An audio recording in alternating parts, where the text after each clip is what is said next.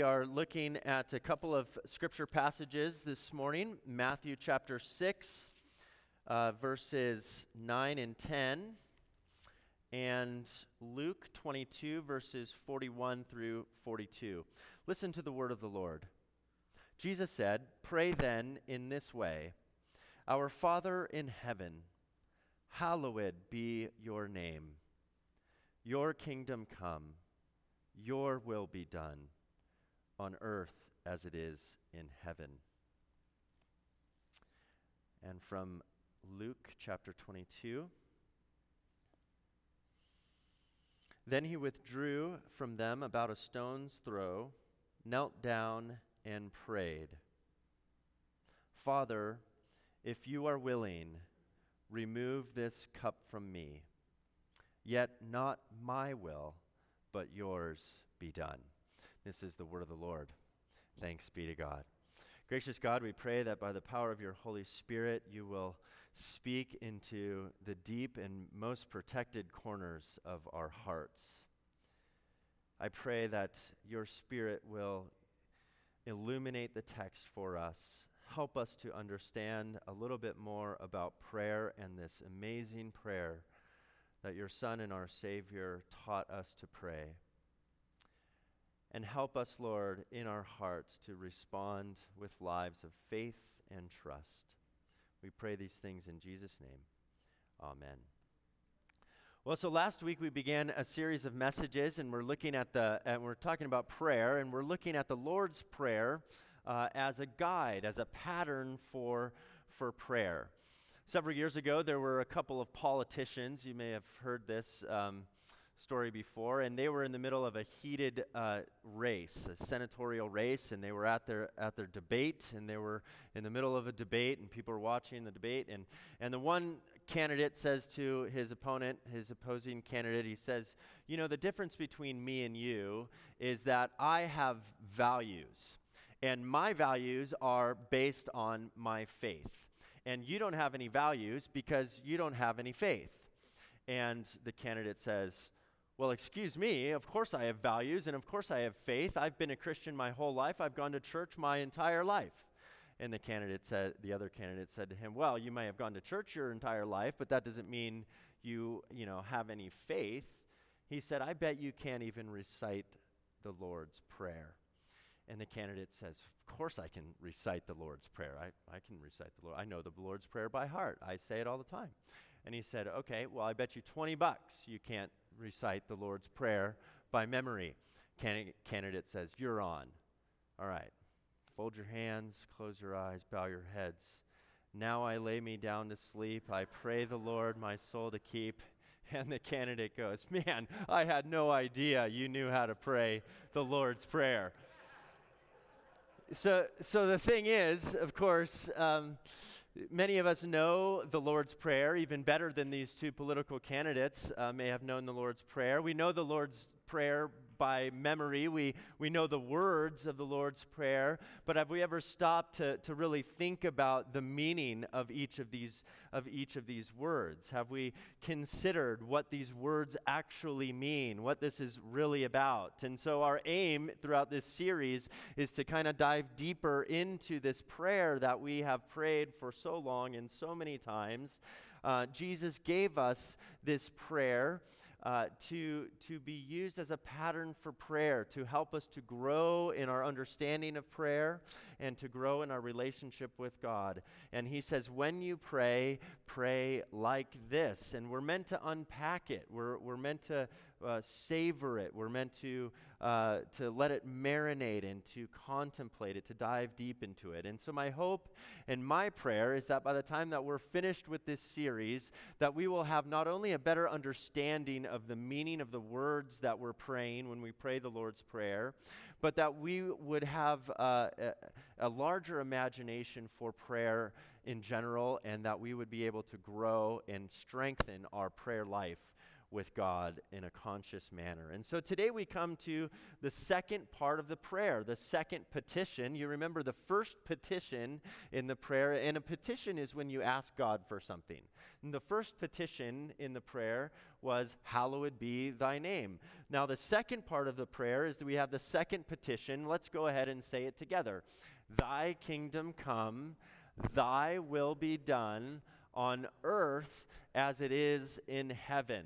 So this one phrase, thy kingdom come, thy will be done on earth as it is in heaven, Father Daniel Harrington was a Jesuit scholar, and he suggests that this phrase is the central phrase of this prayer. The central concern of the entire Lord's Prayer is this phrase. But I would actually even go beyond that to say that this is the central concern of Jesus' life.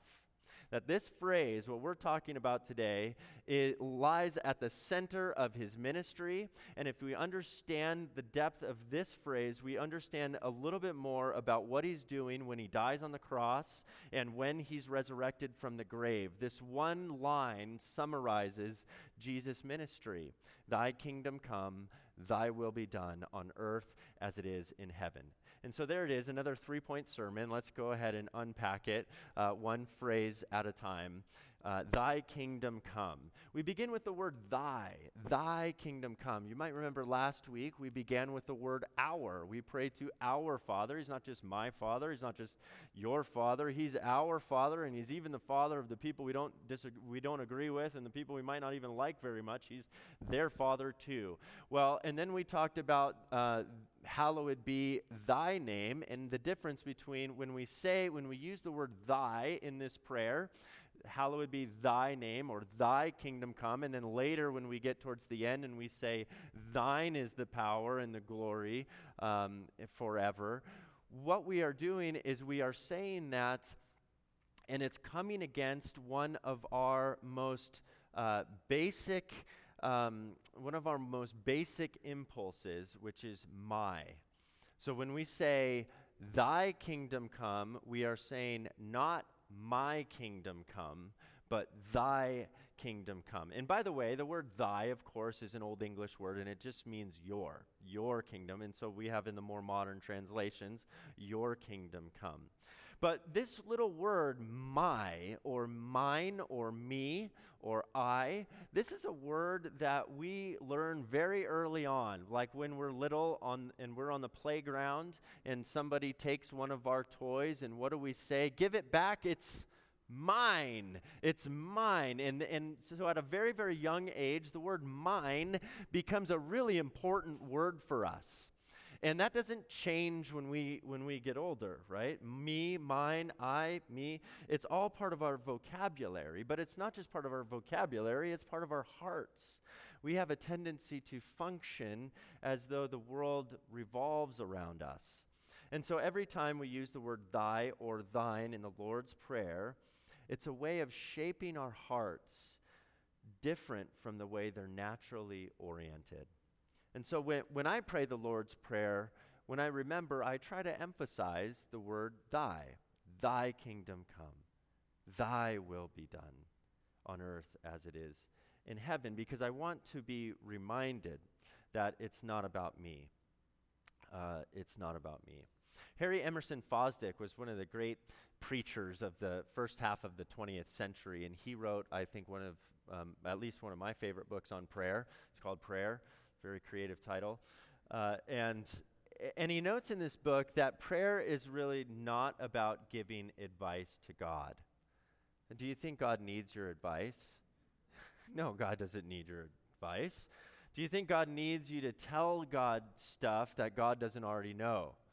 No, God doesn't need us to tell God things that God doesn't already know. Do you think God wants to do good things in the world? Yes, we believe that God wants to do good things in the world, of course. So then what is prayer, and what's prayer all about then? Well, on the one hand, at a very basic level, prayer is just about being with God, about communing with God, about connecting with God, about being in relationship with God, and God takes delight every time we open our hearts and we open our mouths in prayer. When we say God, oh God, and you open yourself to God, God takes delight in that, just like you take delight when your children call you, or when your grandchildren call you, or your parents take delight when you call them. Just in the act of making the call, there's a joy that God has in the moment of connecting. And one of the benefits of prayer is that we lay our stuff before God. We lay our concerns before God. And in doing so, we seek to let them go. We seek to trust God with our concern. If we have a concern and if we can voice that concern to God, then maybe I can let that concern go and trust God to take care of it in God's way. And so our petitioning God is less about convincing God or coaxing God to do something that God doesn't want to do, and it's a lot more about training our own hearts. Training our own hearts, and especially, I think, with this prayer. It's about training our hearts and letting go of things. So when we're praying, thy kingdom come, thy will be done, God doesn't need us to ask him for his kingdom to come. I'm asking God, first and foremost, I'm asking God to shape my heart to let go of my kingdom and the world being all about me. And so when I pray this, thy kingdom come, and I expand it to say, not my kingdom, and I'm sorry for the times when I've made it about me. I'm sorry for the times when I've chosen my own desires over yours. I'm sorry for how often I don't think about your will and I'm doing my own instead. Help me, O Lord, so that in my deepest desire would be that your kingdom would come on earth and your will would be done. Shape my heart to reflect your desire. When we think about the kingdom coming, what does that actually mean? Thy kingdom come, when we say that. What does that look like? I would mention here that there are a couple of different dimensions about the kingdom. There's the kingdom that is to come, which we understand and we believe is the promised kingdom that will come at the end of time, at the end of history, that there will come a day when God will finally say, this is enough, no more. And that is what the scriptures say. And when we get to that point, the world will become as it is in heaven. God will refashion the world and transform it, right? And so heaven will come to earth and heaven will be one, as we sing every Advent. We also believe that when we die, we enter in this life, and when we die, we enter into a heavenly realm. So there's this sort of state, this place, or this realm, heavenly realm that we enter into when we die, and we are with God, and there's, the suffering that we have experienced, the pain that we've endured is all gone, and we're in now a state of wholeness, and a state of bliss with God, and so the heavenly realm is this place where there is no more pain, there is no more hurt or hardship or brokenness, and where love and grace and mercy and kindness and justice rule all the time. That's what God's will is, that it would be like that all the time.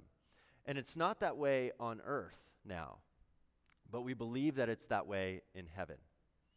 Sometimes we use heaven as a metaphor to describe like an ideal state. So we might talk about our food, maybe we went to a nice restaurant and you say that, the food was heavenly, or there's even, a ski resort in Lake Tahoe called Heavenly because they want you to have that kind of an experience when you pay $400 a ticket to go to their resort. Why? Because we have this picture in our minds that someday that there is a place where things are good and kind and beautiful and right and just all the time. We can imagine it. And so there's this sense that there's a future that will one day come to earth when God says no more and Christ returns. And that when heaven will come to earth, we're praying for that, and that those who believe in Christ will receive new bodies and all of that. But we're also aware of the fact that that exists in some sense already in the heavenly realm. When we die, we enter that place or state of being where there is no more suffering, sorrow, and pain. And at the same time, we also believe that that heaven breaks in to our world and to our lives, even as we know it. And so we get glimpses of heaven. We get glimpses of the future. And it actually breaks in every time that we do the things that God wants us to do. So when you show kindness to someone else, when you work for justice in the world, when you sacrifice to help another, you're giving a little glimpse of heaven on earth, a future that is going to come in its fullness. When you're acting in this way, when you sacrifice, we're getting a foretaste of heaven. And so heaven breaks in glimpses on earth. Jesus came preaching, and this is what he preached. The kingdom of God has come near. The kingdom of God is upon you. The kingdom of God is at hand. He even says the kingdom of God is within you. And so it's breaking in. He came inaugurating the kingdom. And so repent, change the way you think, change your paradigm so that you can see the world the way Jesus saw the world, and that you can see God's kingdom breaking in and then participate in that kingdom unfolding.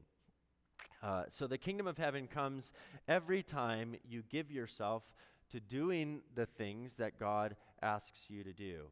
And when you pray, thy kingdom come, and then you roll up your sleeves, you're actually doing something about it, which is really the point of the prayer, not to get God to do something, but to invite God to do something through you, right? Thy kingdom come, O Lord, through me. Shape my heart to be about your kingdom in the way I live my life, so that your kingdom will come through me. Help me to do something about this. God's will is done, and we get a little taste of heaven. Now, of course, this is what we try to do in our lives, and we try to do this in the church and through the ministries of the church. The church isn't the kingdom, but the church is an outpost of the kingdom, and every week we are sent back into the world with that wonderful charge that you have been saying to one another for I don't know how many years or decades, but likely many, and it shapes your imagination more than you may have even realized, because it sends us out to go to be about bringing about God's kingdom in the world. And so when biblical scholars talk about the idea of the kingdom of God, they say there is the already and the not yet. The already and the not yet. It's here, but it's not here in its fullness. When our loved ones who die and go and be with the Lord, it's here for them. Heaven is here for them, but it's not in its full completion yet until Christ returns. You've heard me talk about this before a few times. So when you go to the Hebrew Bible, the Old Testament, we have prophets that talk about a day that will come. A day that they could imagine, in which the sword will be beaten into a plowshare, where spears will be turned into pruning hooks, and so that symbols of war and destruction will be replaced by symbols of cultivation and new life. A day when the wolf will lie down with the lamb. Animals won't tear each other apart anymore. There will be no more war. This is the picture in the Old Testament of the Messianic age and the kingdom coming. And in the New Testament, we get a picture of what that looks like, primarily, first and foremost, in the life of Jesus himself, in his birth, in his life, in his ministry, in his death, and in his resurrection. And by the way, Frederick Dale Bruner, who's a Matthew scholar, I think he's preached here before, and he wrote a commentary on Matthew. He says that if you really want to know what the kingdom looks like according to Jesus, just read the previous chapter. Read the Sermon on the Mount. He says the Sermon on the Mount, the Lord's Prayer is built within the Sermon on the Mount. But if you read Matthew chapter 5, that is Jesus' picture, that is Jesus' image of this peaceable kingdom, this new kingdom that he is bringing about. So we have this in Jesus, and so we get a sense of, okay, well, what is the kingdom? Well, it looks a lot like Jesus. And then we get to the end, and we get another picture of this in the book of Revelation, right? When there comes a day when God says no more, and the world stops as it has been, and God transforms it, everything. And the writer of Revelation in chapter 21, he says this, "Then I saw a new heaven and a new earth. For the first heaven and the first earth had passed away, and the sea was no more. And I saw the holy city, the new Jerusalem, coming down out of heaven from God, prepared as a bride adorned for her husband. And I heard a loud voice from the throne saying, 'See, the home of God is among mortals. He will dwell with them, they will be his peoples, and God himself will be with them. He will wipe every tear from their eyes. Death will be no more, mourning and crying, and pain will be no more, for the first things have passed away.' And the one seated on the throne said, 'See, I am making all things new.' Also, he said, 'Write this, for these words are trustworthy and true.'" So there's this phrase in the New Testament called Maranatha. You've heard this phrase Maranatha. It means "Come, Lord." And in the first century, when the Christians were being persecuted, this was their call. This was their prayer. "Come, Lord, and end all of this finally. Come and bring your new creation.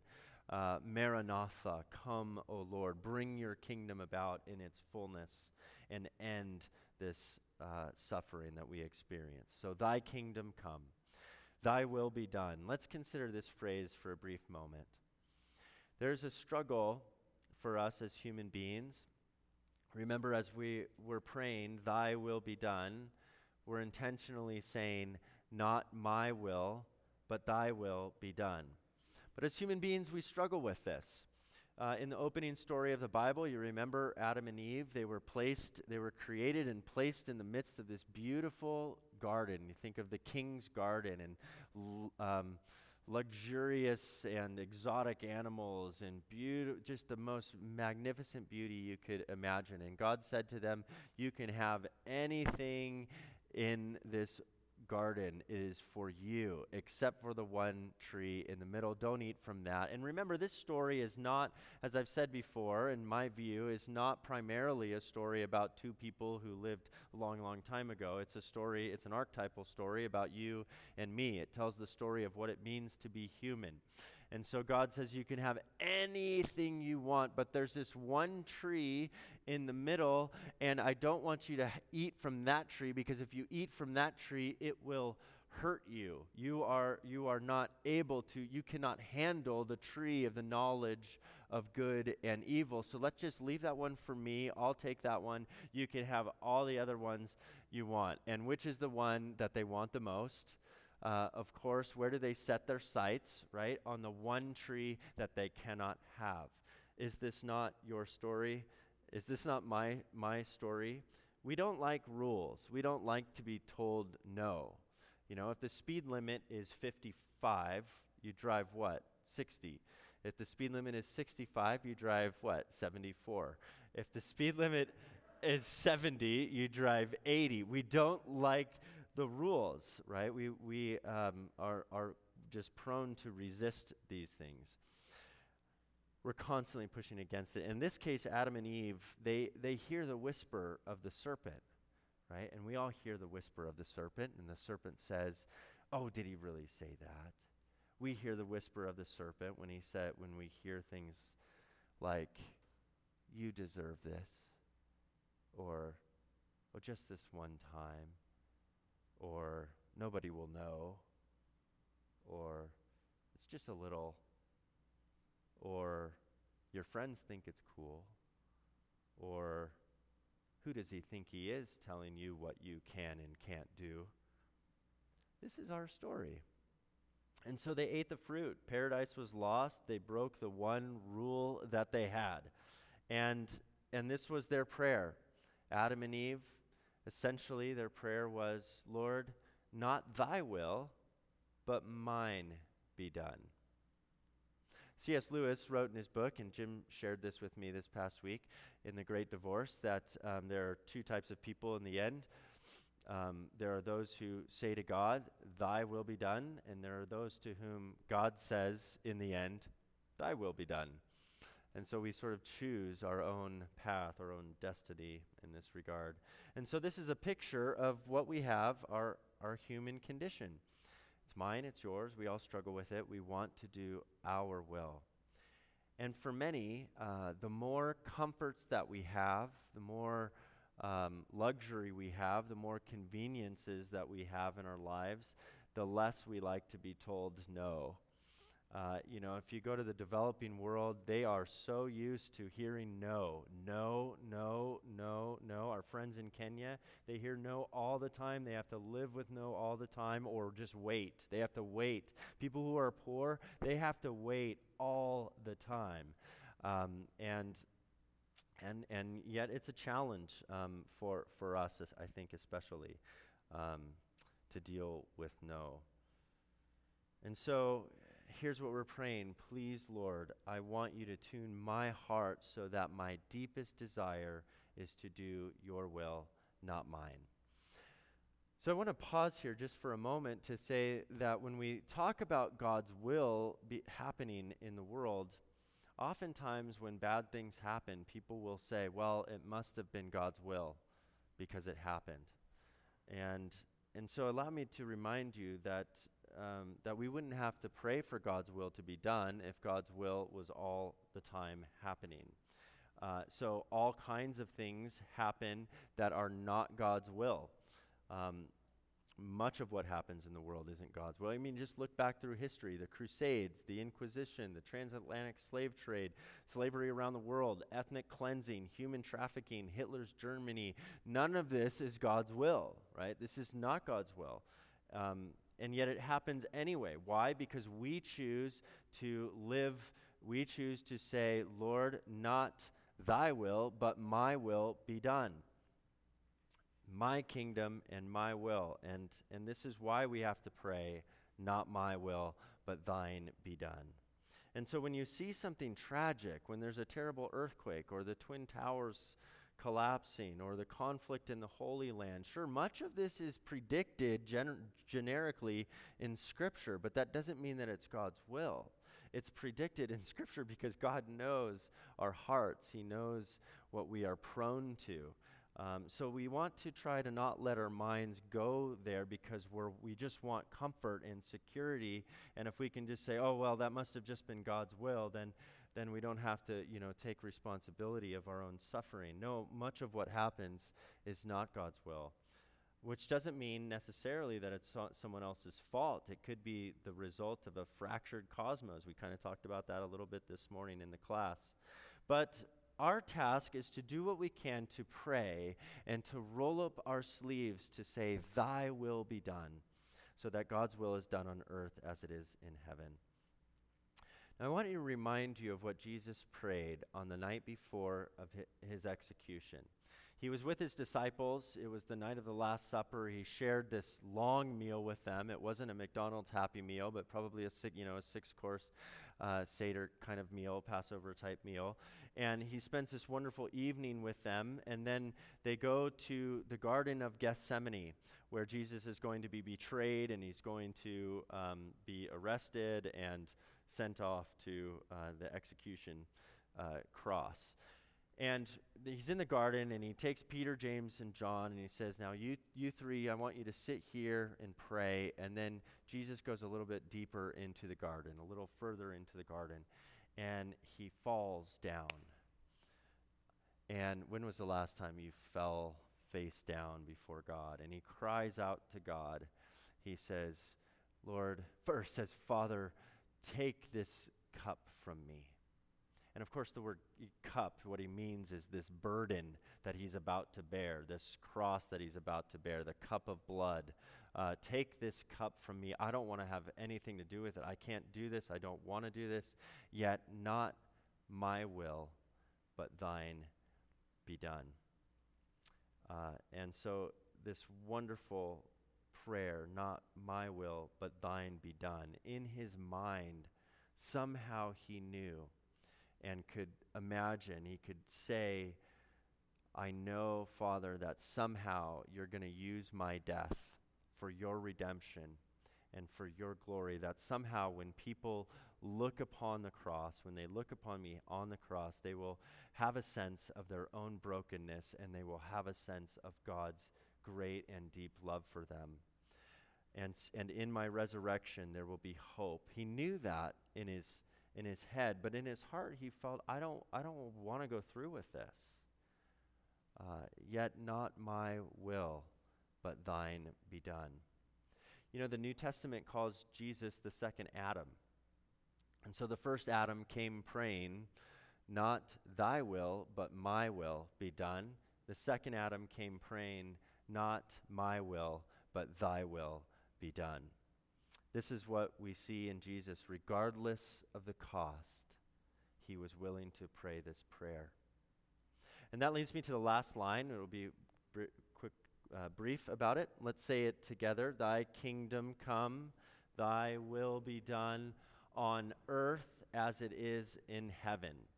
Will Willimon and Stanley Hauerwas, they are from at Duke Divinity School, and they wrote a wonderful book about prayer. And in their book on about the Lord's Prayer, they say that in this line, unexpectedly, quite surprisingly, at this point in the prayer, politics has crept into our Christian prayer precisely at this point. And we're going, oh, really? Politics in the Lord's Prayer? That's the last thing I want to see. Now, politics has been defined by some as who gets what, when, where, why, and how. If you're a poli-sci major, you can tell me if that's not a very good definition and give me a better one. But essentially, politics is about ordering our world. And when we pray, in this particular case, we find Jesus saying, thy kingdom come, thy will be done, not in my heart as it is in heaven, not just in my family as it is in heaven, not just in my own little circle of friendships or in my little neighborhood as it is in heaven, but on earth as it is in heaven, the whole earth, across the earth. What of course it's not saying is that we should have a theocracy, that we impose ideas on everybody, but what it is saying is that we should be desiring for the whole world to look like the kingdom of heaven in every sphere and in every area of life. And that's why we have mission partners like Kenya. I mean, because we don't just care about our own neighborhoods, but not even just across the world, even down the street and across the valley. All of earth, Jesus prays for God's kingdom to come. When we pray this prayer, we're not just asking God to do this. We're asking God to help us to work towards that end together. Anglicans they have this Latin phrase that they think really summarizes the Christian life, and I think so too. I think it's a wonderful phrase. It's ora et labora. Ora means pray, and labora means work. And so it's pray and work, or work and pray. Richard Rohr kind of has a similar thing he calls action and contemplation. But the idea is that out of our sincere and faithful life of prayer, we are formed and we are shaped in our prayer, and we are empowered and equipped and then motivated to then go out into the world to work. Thy kingdom come, thy will be done on earth as it is in heaven. And as we are working, if we do that too long, we will eventually start working for our own kingdoms again. And so we have to return back to God in prayer. And so it becomes this rhythm to where at some point you end up doing both at the same time. You're out there working in the world and you're living your life of prayer at the same time. And it's this constant rhythm of work and prayer. Ora et labora. Work and pray, pray and work. Those of you who work in the field of organizational leadership or in leadership at all have likely heard of a man by the name of Ronald Heifetz. Ronald Heifetz is an expert. He teaches at Harvard's Kennedy School, and he founded the Center for Public Leadership. And he's regarded as one of the foremost experts on theories of organizational leadership, especially he developed a theory called adaptive leadership. And he says that this is what successful leaders do. And I would suggest that it's not just what successful leaders do, it's what people do. It's really what Christians are called. Every single Christian is called to do. It's what we're praying in the Lord's Prayer. So here's this diagram. He says, okay, this is my incredible artistic capacity here. Draw on a piece of paper, take a picture of it, send it to Jared. Here's the world as it is, and there's the world as it's supposed to be. And the leader's task is to try to close the gap. Pretty simple, isn't it? And so what is your picture of the world as it's supposed to be? Well, for Jesus, it's the kingdom of heaven. He devotes 500 verses of Scripture to describe this to us and what it means. Again, read Matthew chapter 5 and 6, and you'll get a good picture of the world as it's supposed to be, and here's the world as it is. And our job is to do what we can to try to move the needle as a congregation and as individuals to try to close the gap. If you've ever been to England, you've probably ridden on the tube before, the subway there, and you'll know that there is this gap between the platform that you stand on and the subway that you step onto, and if you're not careful, you can slip and get your foot caught in there, and you can get your foot sliced off. And so every minute over the loudspeaker, you'll hear either a female voice or a male voice say every minute, mind the gap, mind the gap. Our job as Christians is to work to mind the gap between the world as it is and the world as it should be. So I just want to ask you this morning, how are you minding the gap? How are you minding the gap in your own life? Do you have a picture in your mind of what the world is supposed to be like, let's say in your own little sphere perhaps, and what are you doing to make that happen? When you pray this prayer, you're praying, Lord, help me to mind the gap. Use me as an instrument of change and transformation in the world. I'll give one example from our congregation. There are so many, and every one of you in various ways, but this is a very obvious example. You probably know Tom Metcalf has been a long-standing member of this church for many years, and about 36 years ago, Tom was critically influential in getting the seatbelt law for minors passed here in the state of Utah. I just actually saw you can go to Google and Google his name and Tom Metcalf and seatbelts, and you can see an article from 1989 on August 14th in the Deseret News. This was several years after they passed the law. Then he built a coalition to get people to sort of obey the law and change their habits. And it's called Practice Restraint is the name of the title. But why did he do that? He was a pediatrician. He wasn't a politician. Why did he do that? Because he noticed that there's a difference, a gap between the world as it is and the world as it should be, and he felt responsible to do something, whatever he could, to bring about that kind of change. What a wonderful example that is, and there are so many others in our congregation, including what we just heard this morning about Kenya Partners. So I mentioned Dale Bruner. He says that we have a hard time understanding the word kingdom because we don't live in that kind of a governing system. And so a better way, he suggests, for us to think about it is to think of the government of God. Oh God, would you govern us? Would you govern us? May your government come. May you govern us. May we live like you're governing us, and may our governing of ourselves reflect your will. And this is why we pray for our politicians and our government leaders as well. Even if they don't know Christ as Lord, we still pray that God will use them to accomplish his will in the world. So I wonder what we could do. What are the needs today in the Salt Lake Valley? Clearly, 30 years ago, there was a seatbelt issue for minors. We have our own issues. We have many young people, adolescents, who suffer major mental illness and struggles with depression, and we're going to have some opportunities to address that in the coming months. But that's what we're about. That's what we're to be about, bringing about God's kingdom. And so my hope and prayer is that when you pray this prayer, that you mean it when you pray, thy kingdom come. Not my kingdom, but your kingdom.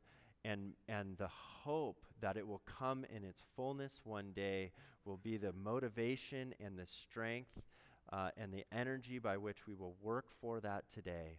And God, may your will be done, not my will, but your will be done. And shape my heart to accomplish your will on earth as it is in heaven. And so together we're rolling up our sleeves, seeking to live out that prayer. And this prayer becomes the rhythm of our lives and the mission for what we do every single day when we work together as a congregation, making the Salt Lake Valley to look a little bit more like heaven as God calls. So that's my hope and prayer for us. I want to invite now our musicians to come.